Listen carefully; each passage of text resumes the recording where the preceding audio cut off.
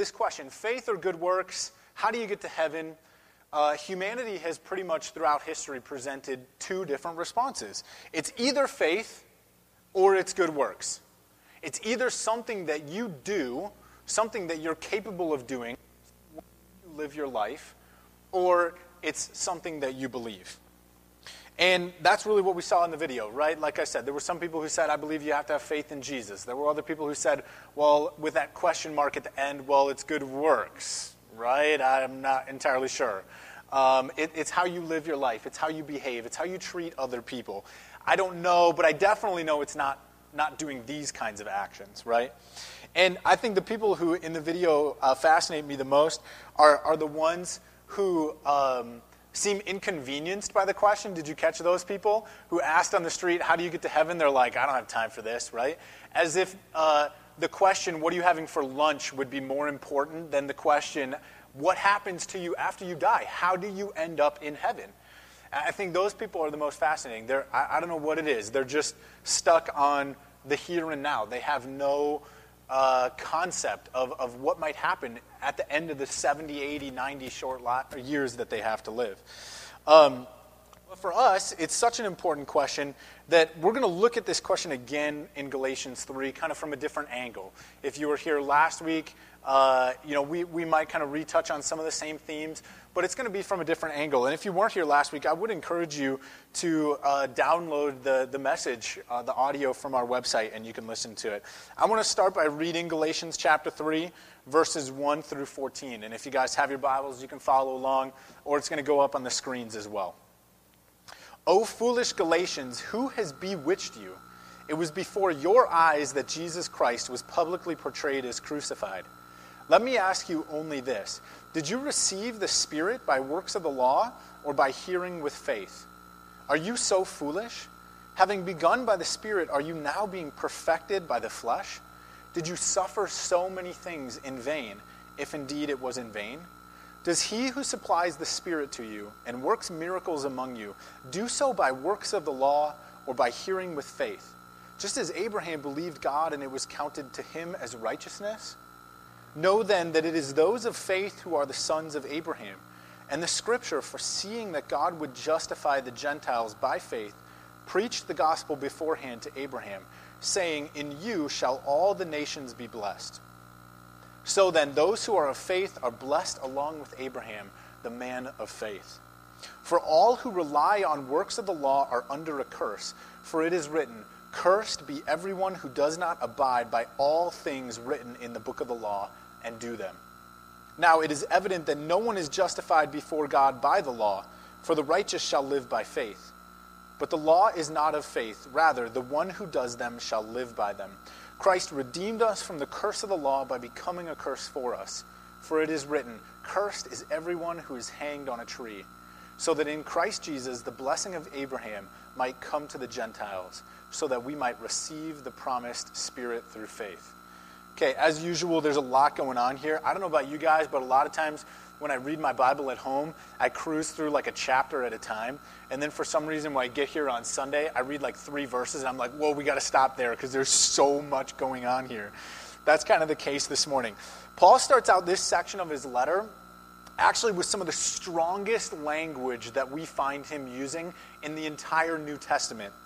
At least all of his writings in the New Testament. And I think that the reason the conversation gets so heated here is he sees apostasy looming on the horizon. And he wants to do everything he can, anything in his power, to convince the audience, the people at the churches in Galatia, to steer clear of that apostasy. Apostasy is just walking away from the truth of the gospel, the truth of the good news of Jesus. The Galatians, they're on the verge of making a massive mistake. And Paul wants to correct them. He wants them to understand the truth. They're about to ultimately walk away from their faith in Jesus for something different. And Paul's heart breaks for them in this moment.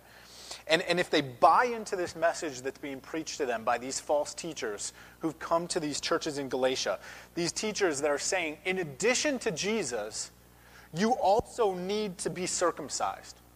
if they buy into that message, then they're ultimately going to be walking away from the cross of Christ, trusting in a different message entirely, and saying that what Jesus did for them on the cross was not enough. And it is urgent, as Paul understands the situation, urgent. And they're trusting, ultimately, if they choose to believe that circumcision is necessary for their faith, they would be choosing to believe in a works salvation instead of faith alone, in Christ alone, by grace alone. Okay? So, for Paul, there's seriously nothing worse that he can think of than the people of Galatia turning their back on the cross and slowly slipping away from their faith. And so what he does is he throws down the gauntlet here. And he does it through 6 questions that I want us to kind of unpack. Okay? First one comes with an exclamation and then a question. He says, "O foolish Galatians, who has bewitched you?" And I think Paul is almost in shock. I had an experience sort of like this in college. I've probably mentioned before my friend John. This was a kid who in high school he was the same grade in school as me, but he was a guy who was a catalyst to my faith. He introduced me to the writings of Jonathan Edwards, which, like, in high school, most people don't read Jonathan Edwards, and I was like, who is this guy? But I picked up this book because John said I should, and it was amazing, a revelatory book for me in my faith. He challenged my faith. We went on several missions trips together. We walked in the trenches of high school together in our faith in Christ. And he was an amazing spiritual influence for me in my faith and love for Jesus. But in college, what happened to John was he started smoking a lot of weed and reading this incredibly stupid book that was a cult spin-off of Christianity. And like so many false religions are, right? They have a shred of truth in them that relates to Christianity, and then they go off on these crazy, bizarre tangents, okay? So John finds this book in college, and I'm sure none of you have even heard of it. It's very obscure and very bizarre. And it was written by some guy in the mid-1900s who claimed that one of the disciples, the spirit of one of the disciples, possessed him and told him the true story about Jesus, right? And at God's command, told this spirit of the disciple to possess this dude and to tell him really what happened when Jesus was walking around on earth. And essentially, here's the story, okay, to fill you guys in. In short, the earth was populated millions of years ago by aliens, okay? Then we got cut off from our alien ancestors somehow. And what needs to happen now is the aliens sent Jesus to earth to give us the message of how we can be more like our alien ancestors, the way that we were supposed to be, so we could find enlightenment. And then one day the aliens are going to come back, and those who are faithful to this new way of living that's really the alien way of living that we were always supposed to do would go with them to the home world, okay? And so the purpose of life, as far as this cult believes, is, I see some of you smiling, you're kind of like, what? The purpose of life is to be good, to seek enlightenment, to rediscover your true alien nature so you can go to another planet. Okay, now you're thinking the very same thing that I was thinking when my friend John told me about this new faith that he was pursuing, and you're thinking the exact same thing that Paul is thinking as the Galatian church tells him, we're thinking about giving up Jesus and Jesus only to believe in Jesus and circumcision, Jesus and good works, right? He's thinking, are you crazy? This is what I'm thinking. This is what I said to my buddy John. I was like, are you crazy? Like, we sat down in our dorm room, and he was like, guys, this is what's going on. And me and one of my other roommates, we all went to high school together. And we're like, dude, what is wrong with you? Are you nuts? Like, did you fall down the stairs this week and hit your head? What kind of drugs are you on? This is just insane. Like, why would you give up Jesus to believe in aliens? Are you crazy? You can't be serious. Like, really, you cannot be serious. But he was. Or Paul's response, right? You mean you're going to stop putting your faith in Jesus? And you're going to start believing in some garbage that it's Jesus and all these external things that you do? Like, what's wrong with you? Are you really that stupid? Would you really start and go down that road? Question 2, after Paul moves beyond the shock he reminds the Galatians of the empirical evidence they experienced at their conversion. Okay, and I use the word empirical. Empirical means that it's provable. There is proof to the experience that they had, proof to the revelation that God gave them. He says, did you receive the Spirit? In my Bible, it's a capital S, meaning the Holy Spirit, the Spirit of God, the third person of the Trinity, the God who comes and dwells in us when we surrender our lives to Jesus and trust him for faith. He says, did you receive the Spirit by works of the law or by hearing with faith? Which was it?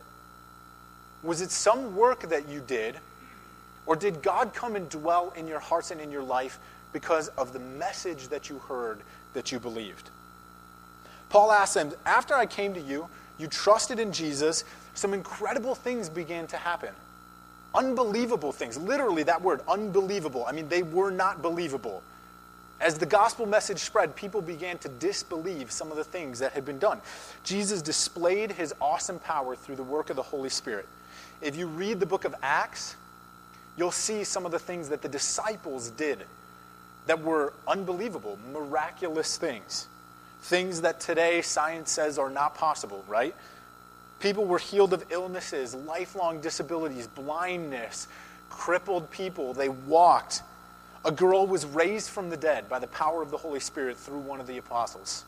Miraculous prison escapes, earthquakes. I mean, all sorts of things that literally seem unbelievable to us. And prayers were answered in incredible and powerful ways. And the Galatians, the people in the churches in Galatia, they experienced these things firsthand. And so Paul reminds them of their experience, about the good news they heard when they learned about Jesus, when they believed in him, when they received the Spirit of God, and the Spirit came in power into their lives to prove the authenticity of their faith. And that's it. To prove the authenticity of their faith. They heard, they believed, and the Spirit came to prove that it was true. And now the question is, the question that Paul throws at them, did those crazy things that were proof, did they happen before you started thinking about circumcision? Did they happen after you believed? Yes, to both of those questions. So why now would you think that it's necessary to be circumcised? Now, the Galatians haven't yet fully made their decision. They're still pondering it. They're still trying to decide, is this really what God would have for us next? And Paul says, you already have the Holy Spirit. God has already been at work in your lives, in your hearts. He's changed you. He's empowered you. He's revealed himself to you. He's proved the truth of the gospel of a risen Jesus, a risen Savior. So Paul's question is, how could you possibly add to your faith anything by being circumcised? How could any work that you think is going to progress your faith, progress you past the revelation of the Holy Spirit? There's nothing else out there. God has already shown himself to you, and it was through your faith. What more could you want than God's Holy Spirit alive and well and at work in you? The very same Spirit that raised Jesus from the dead is the Spirit that's already at work in their hearts and their lives, drawing them deeper, drawing us deeper into our relationship with God. So, all circumcision can add are some ice packs and a couple of days of daytime TV. I mean, really, it's not going to add anything as far as their faith is concerned. Okay? Question 3 then. Are you so foolish? We already went into this. Are you so foolish? Again, think about what you're saying. John, this was what I said to my buddy. John, think about what you're saying. Like, this is just straight up madness. If God revealed himself to you immediately after you believed that Jesus died and rose again to pay the price of your sins, and that's all that it requires for God to accept you is your faith, your belief, are you crazy? Now you're going to add suddenly something on top of that, being circumcised? What could it possibly do to grow your faith beyond God's work in your life already? And we have modern examples of this kind of thinking, modern day examples. I'll just throw one out there. Let's say you came to church next week. You told me that the Mormon missionaries had stopped by your house, and they told you that in addition to Jesus, you also needed to stop drinking coffee and wear secret underwear. Okay? And you told me maybe you thought they're right. Okay? Maybe that would make you closer to God. I would honestly say, are you crazy? Like, really, what could you add to your faith that you don't already have? Did you suffer some sort of head trauma this week? Why would you give up your freedom in Christ, who's already proved his power to you in your life, to chase after some empty rituals that add nothing to what Jesus did for you on the cross? Why would you do that? Are you crazy? I wouldn't understand. What could not drinking coffee, what could some regulations, what could secret underwear add to the work of the Holy Spirit? Nothing. Absolutely nothing, right? Question 4. Having begun by the Spirit, are you now going to be perfected through the flesh? You know, you're dead in your flesh. You were dead in your flesh. You met Jesus who brought you to life through the Spirit. And now you're going to go back to trusting in the flesh? It's totally nonsensical. How does that make any sense at all? It would be like my 3-year-old son who we're almost finished potty training. It would be like him coming back to me after being potty trained and saying, Daddy, you know what? I want to go back to wearing diapers. I really like being able to poo in my pants and walk around until you and Mom smell it and change me. It's just nonsense, right? None of us in this room want to go back to diapers. Do you? I don't think so, right? I mean, it's funny, but this is like what Paul's saying. You've matured. You understand it's through faith alone. Why would you go back to trusting in works of the flesh? It doesn't make any sense. You became convinced of your sinful nature, your inability to do enough good. If you can't drink coffee, if you have to wear secret underwear, what other things do you have to add to that? I'm just using Mormonism. Good works in any regards. How many other things are you going to have to add to it before you finally realize, I'm good enough? You don't know. I don't know. So why would you give up understanding your sinful nature, grace through the cross of Christ, faith in him? You're not good enough to earn salvation. Trusting in Christ for your salvation. And now you're going to go back to trying to do enough good works? It's just illogical, like my son deciding he wants to go back to diapers. Now you can see why Paul is so worked up and so frustrated. The decision that the Galatians are considering, it's silly, it's foolish, it's unwise, it's childish. It's literally nonsensical. It doesn't make any sense at all. Then question 5, he says, did you suffer so many things in vain? Here, he reminds them of the price that they've paid to get this far. As Christians, we suffer for our faith. And I would go so far as to say, if you haven't suffered anything for your faith, you may not be pursuing Jesus like you should be pursuing Jesus. I mean, Christians suffer for our faith. We give up our time, right? A lot of times it'd be easier to sit and stay home and watch a Cardinals game. I'm going to go to church, okay? A little sacrifice. We give up our money. We're encouraged to tithe, to sacrifice for the body of Christ. We're ridiculed a lot of times for what we believe. People think that we're crazy. Our secular culture mocks us. I was flipping through channels this week and turned to Family Guy, and there was some church service on, and it was just so ludicrous what our secular culture thinks about what Christians believe. And I was offended. I was hurt by it. You know, some people are rejected by their families. They suffer. They're discriminated at work. Far worse in other countries. We're fortunate to have freedom here. There are other countries where people are literally physically abused and killed for what they believe, for their faith in Jesus. And I think for the church in Galatia, they must have paid a price to believe in Christ. At this point in time, Christianity was a new sect. It was misunderstood. And in the ancient world, the older something was, the older a belief was, the more credibility it had. That's not the case for our culture, right? We want the newest cell phone, the latest updates. We want the most recent information. We believe that new religions on the scene have validity because they're new and we've progressed, right? Not the case for the church in Galatia. As they told their friends that they've picked up a new religion, they must have been persecuted, reviled, made fun of, mocked, abused. To walk away from a historically established faith in Judaism or paganism or whatever it might have been and believe in a new faith centered on Jesus, it must have brought persecution. And Paul's question, did you suffer everything you suffered for the sake of Jesus for nothing? You endured all that suffering all these years for that period of time, and now you're going to walk away and say that it was meaningless? Did you do it for nothing? Did you hold fast through the persecution only now to walk away from faith in Christ, to believe in good works? Don't do it. That's his plea. Please don't do it. Don't leave grace in Christ.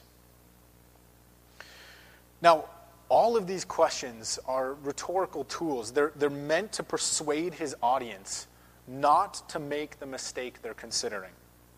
Okay? And in the sixth and final question, Paul transitions and he really puts the nail in the coffin for the arguments of the people in Galatia who are spreading a false gospel. And this is meant to really hit home and help those people who are considering circumcision to change their mind and hold fast in Christ, okay? He's going to now take up the argument of the false teachers who are promoting circumcision and use it against them.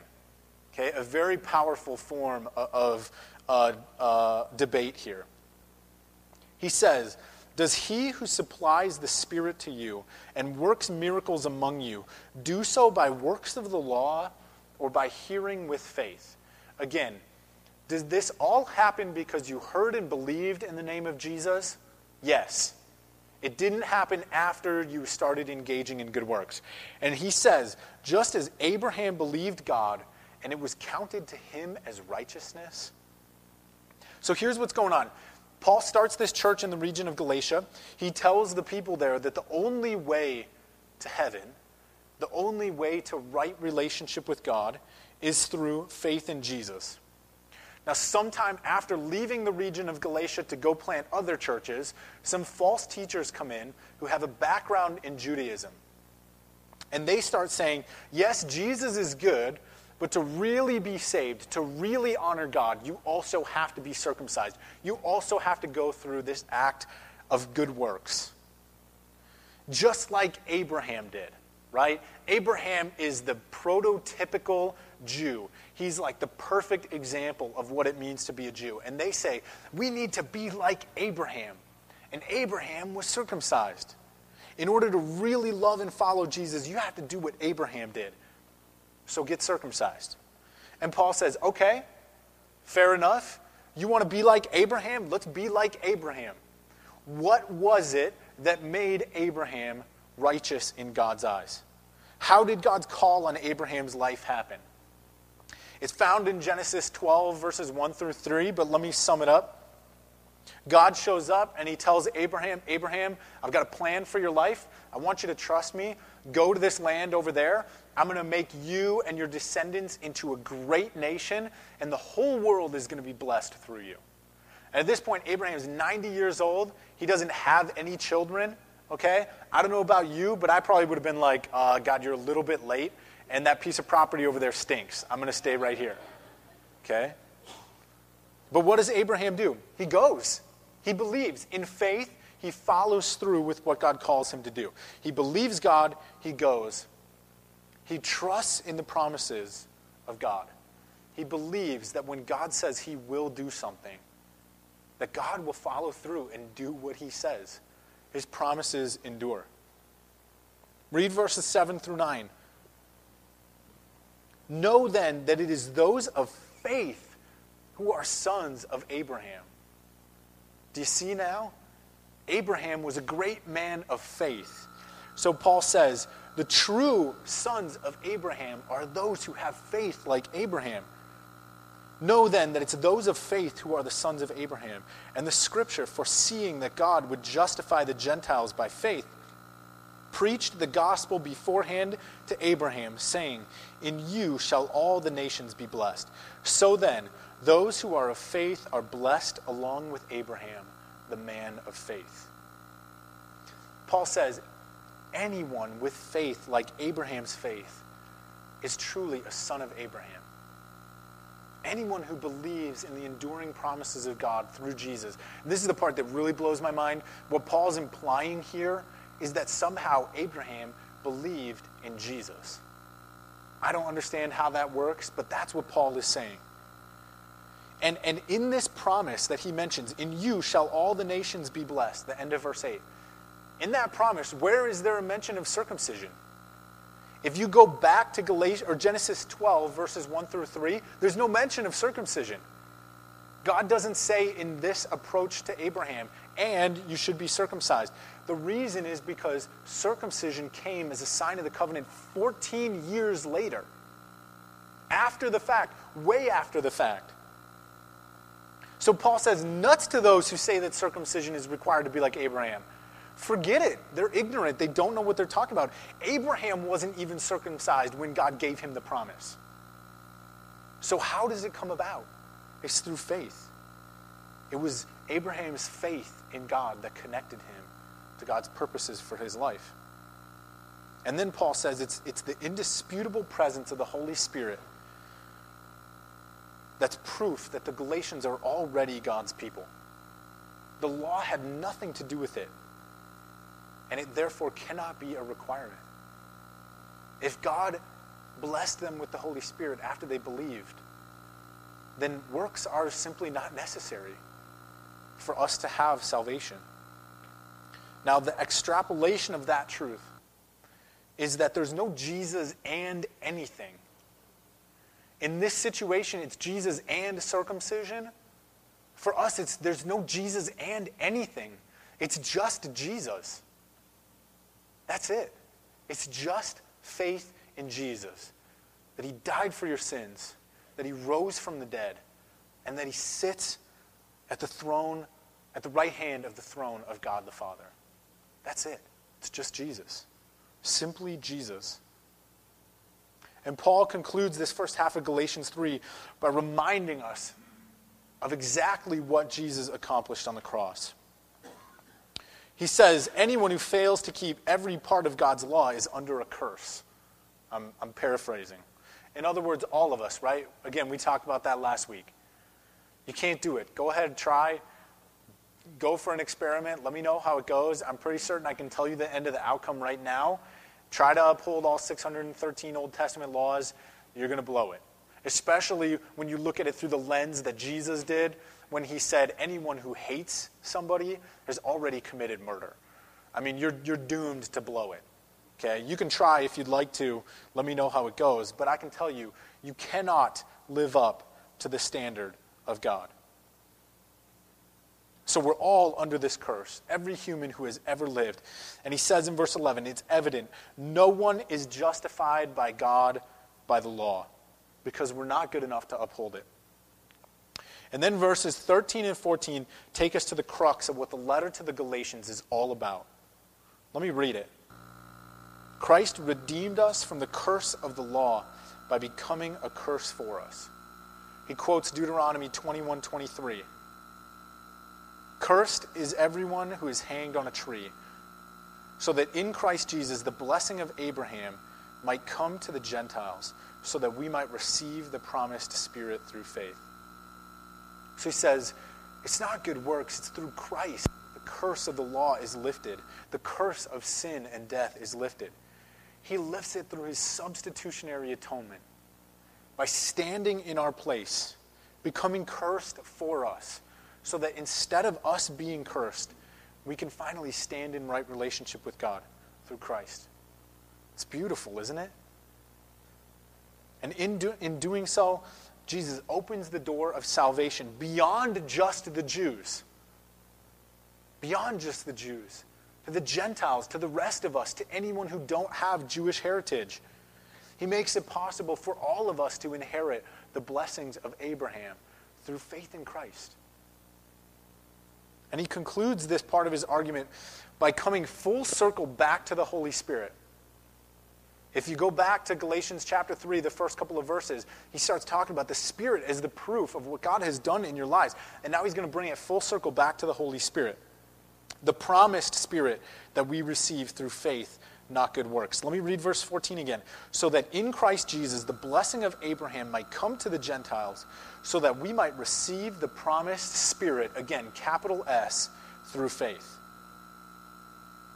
Now, here's what I think is most profound about everything that Paul includes in this section of Galatians. And I think this is where we find our takeaway. So let me kind of wrap up with this. The law is good. We discussed that in detail. The law is good. We believe that if you live and you don't kill people, you don't steal, you don't covet their stuff, you're going to have a good life. Like the world would be a better place if we all adhered to just those basic principles, right? We agree the law is good. The problem is we don't live by those principles. We believe they're good, but we disobey them anyway. And so the law, the problem with the law is that while it makes very clear what God's intentions, God's requirements, and God's desires for humanity are, what his expectations are, it doesn't motivate us to do good. If you went out and you memorized all 613 rules of the Old Testament, you wouldn't be motivated to obey them. That's not how the law works. All it does is work to prove that we're sinful. And so the law existed to keep God's people in line, to keep them in bounds, to show them when they had crossed a line. But the law itself doesn't help anyone live in faith and obedience to God. It really doesn't. That's why Paul says it's evident that no one is justified before God by the law. So in contrast to the law then, Paul references the Spirit, capital S, the Holy Spirit, the third person of the Trinity, God himself. Where the law fails is not just in its power to save. The law fails also in its ability to empower a people to do good. Let me say that again. It's really crucial. Where the law fails is not just in its power to save, but also in its ability to empower people to do good. The law doesn't empower us to do good. It just shows us when we failed to do good. So the Spirit, on the other hand, it not only saves by giving people faith, it also empowers those of faith to do good and to follow God's law. So what happens here is the law is a demotivator. It's a demotivator. The Spirit of God is the great motivator, drawing us to greater faith in him. So here's the practical implication for us, okay? Seeking to do good works, seeking just to do good works, even for the Christian, is really depressing. I mean, maybe that's my experience only, but I'm pretty sure that you can relate to this. I try and be good for even just a day, and at the end of the day, I think back through my miserable attempt to be good, and it honestly makes me depressed. It really does. I'm like, man, I'm terrible at this. Like, I'm a pastor. Like, I should be better than most people. Not. I'm just not good at being good. It's a terrible irony. And the more I try to be good, the more depressed I get, the more deflated I feel, because the more I realize I'm just terrible at being good. I really am. In and of my own self, I'm just bad at being good. But when I live in the promised Spirit, the Holy Spirit of God, through faith in Jesus, it's a totally different experience. Totally different experience. Let me try and give a small example. Right now we have 4-day twins at home. And honestly, every night is miserable. I love my children. Last night was bearable because my wife knows how stressed out I get about Sundays. So she took the whole thing and did it and was pretty much up all night. But the night before that was just awful. Like when I'm awake at 3 a.m. for the 4th time that night, being good just doesn't cut it. Like, I want to take that poopy diaper and just throw it against the wall, right? I realize that I might have some anger issues. When you've changed a diaper for the 7th time in 4 hours on the same child, I'm talking about one child. I'm not talking about 2. I'm talking about 1. you want to lose your mind, right? And sitting there feeding this kid thinking, how do I be good? Like, how do I treat my wife well at 3 a.m? How do I treat my child well at 3 a.m? Just doesn't cut it. Like, I'm just overwhelmed by anger and sleepiness, okay? But when I'm sitting there on my bed in the half light and I'm looking at my child and I realize what an incredible blessing it is for us to have a child, to have two, especially after a miscarriage that we had not too long ago. 2 little gifts. And I realized by the power of God, I can change another diaper without losing it. Really, it sounds like just stupidly simple, but that's how basic I had to get. Like, God, you're here with me. Give me the strength to change one more diaper without flipping a lid. Not in my power, because I don't have the power in myself to do it, but through the power of the Holy Spirit that comes through faith in Christ. And I can change another diaper, right? I can go with 45 minutes of sleep in a 12-hour night, or 8 hours, whatever. And guys, this isn't just cheesy Christianity. Like, sometimes when I'm sitting where you're sitting and I'm listening to a pastor, I'm like, this is just cheesy Christianity. Like, it's fluffy and meaningless. This is not cheesy Christianity. This is not fluffy and meaningless. This is what it means when Paul says, like we looked at in Galatians 2:20, he says, I've been crucified with Christ. It's no longer I who live, it's Christ who lives in me. And the life I now live, I live by faith in the Son of God who died for me. And it's this kind of spirit, life in the Spirit, that's applicable to every situation that you can think of. I mean, I'm making light of poopy diapers at 3 a.m, but it's applicable there. And it's applicable to the far other end of the spectrum in the crazy tragedies that life throws at us, right? In the uncertainty of a job transition. In the crazy uncertainty of losing your job. How do you respond? Do you freak out and worry yourself sick, thinking that the world is just going to mow you over when there's that many hundreds and thousands of other people out there looking for the same job you're looking for? Do you get overwhelmed and shut down? Or do you find power through the Spirit of God to trust that He's going to take care of you, like He takes care of the birds and the flowers? What's it going to be? Or in the pain and the grief of losing a loved one or facing some sort of debilitating illness, do you come unraveled because there's nothing to hope in? Nothing to hope in. Or do you have faith in a God whose promises endure? What's it going to be? In the chaos of a marriage that's breaking down, do you lash out and wound your spouse because you're wounded? Or do you invite the Spirit of God to comfort you, to comfort your heart, to empower you, to love your wife or your husband instead of wounding them back? I mean, that's the difference that the Spirit of God makes in our lives. In the fear of loneliness, the fear of depression, do you withdraw further into yourself and feed the thoughts that are self-hatred and despair? Or do you find strength in the Spirit of God to run to the arms of Jesus who loves you, who cares for you, who died for you? That's the difference that the Holy Spirit makes. It's not cliche. It's not cheesy. It's not fluffy. It's legit.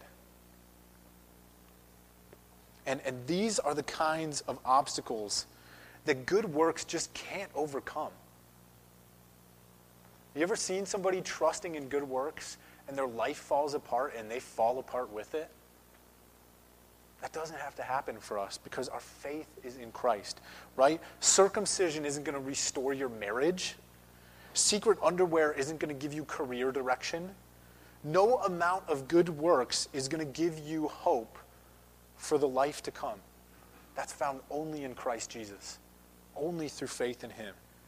And through all the craziness that life throws at us, really only Jesus and His Spirit alive and at work within us can enliven and empower us to overcome. That's the only place that we can go for that kind of hope. Now, the reason why so many Christians never really experience this kind of life is because all too often we're still relying on our good works. I mean, do you sit here and wonder, man, that is a beautiful description of the Spirit alive in me. But when I go to a church, I don't really feel that all that much. It feels more like a whole bunch of people who go to church to try and be good enough to earn God's favor. The reason why so many Christians never really experience this kind of life is because all too often we've surrendered our lives to Jesus, but we're really not trusting in him. We're still trusting in our good works. We're still trusting in ourselves, in our efforts, in our ability. I want to encourage you guys to just surrender that. Give it up to God. Let him take care of it for you. Believe in Jesus. Have faith like Abraham. Trust in God's promises. And let's be a church that believes in Christ not only for salvation from sin and from death and from evil, but believes in him for this life and what God can do in our hearts and in our lives. Let's trust that where the law is powerless, where good works are powerless, Jesus is enough. Let me pray for us.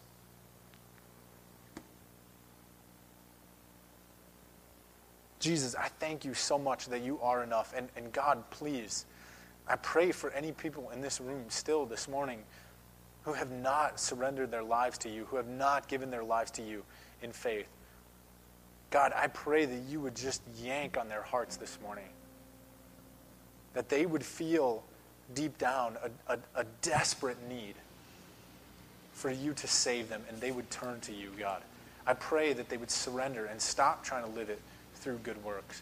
And Lord, for those of us who believe, God, for me, in my life, for the people in this room who are trusting already in Christ for salvation, God, may we stop turning from the cross and putting faith back in good works. May we trust wholeheartedly in you. May you invigorate us, empower us through the Holy Spirit to have faith, deep, life-changing faith. Faith that overcomes broken marriages, wounded hearts, depressed nights, lonely feelings, uncertainty. God, please do that in our hearts and in our lives this morning. It's in your name we pray. Amen.